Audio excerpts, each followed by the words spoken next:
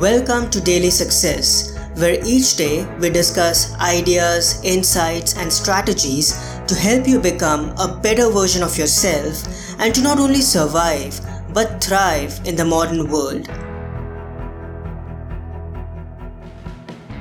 The growth cycle. Stress plus rest equals growth. This equation holds true regardless of what it is that you are trying to grow. Brad Stulberg and Steve Magness, Peak Performance. The key to long-term growth, whether it be in your mindset, body set, heart set, or spirit set, is to achieve a good balance between stress and rest. It's not too different from the discipline of weight training.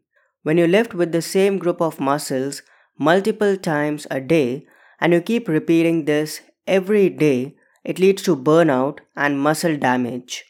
However, when you take rest days and work on different muscles, the results are far better.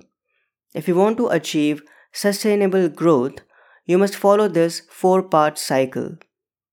Number 1. Isolate what you want to work on. Number 2. Stress it. Number 3. Let it rest and recover. And number 4. Repeat with a little more stress than the previous time. This proven process will help you achieve your desired growth. Stress is not inherently bad.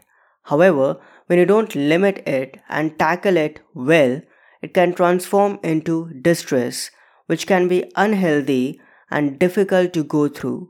You need some tension and constructive stress to live well. After all, growth and anti-fragility come from struggle. You become better and gain new skills and abilities by pushing yourself harder.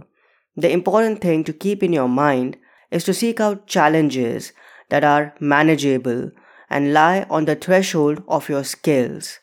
In this way, you apply considerable effort and push yourself a level up while still making sure that you don't feel anxious and or overwhelmed in the process. I hope today's episode added incredible value to you.